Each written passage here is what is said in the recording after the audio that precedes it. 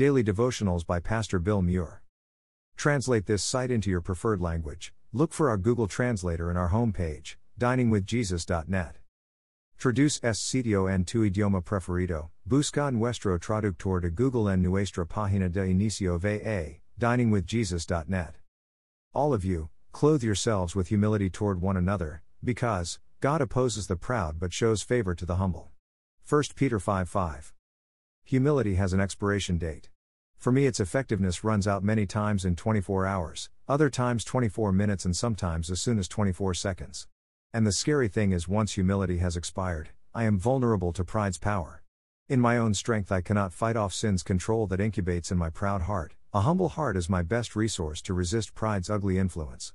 Pretense, anger, and fear all clamor to bear the bad fruit of pride, while honesty, healing, and love is the beautiful fruit of humility. How can a heart's humility be refreshed before it expires? Peter uses the very practical example of our daily, sometimes multiple times daily, changing of clothes. Christians are commanded by Christ to clothe ourselves with humility. We put off pride and put on humility. Off goes the ugly, soiled undergarment of a proud heart, which is then replaced with the spandex of a selfless heart toward others and a submitted heart to God. Peter is very clear: pride invites opposition from the Almighty, while humility facilitates our Heavenly Father's favor. Each morning, before we engage the world, we ask the Spirit, "How does my heart look?"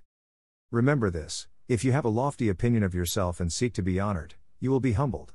But if you have a modest opinion of yourself and choose to humble yourself, you will be honored. Matthew 23:12 TPT. True humility doesn't make you think less of yourself, it just makes you think of yourself less. Peter addresses the subject in these words: God opposes the proud, but he favors the humble.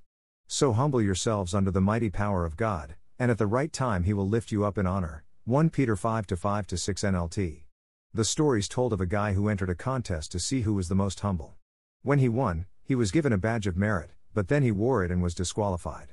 Seriously, pride disqualifies you from enjoying the favor of God. That's why you need to remind yourself regularly. Everything I am, I owe to God. Everything I have, came from God. To him be all the glory. Table Rock Fellowship. 3610 North Pacific Highway. Medford, Oregon 97501. Copyright 2022 Table Rock Fellowship, all rights reserved.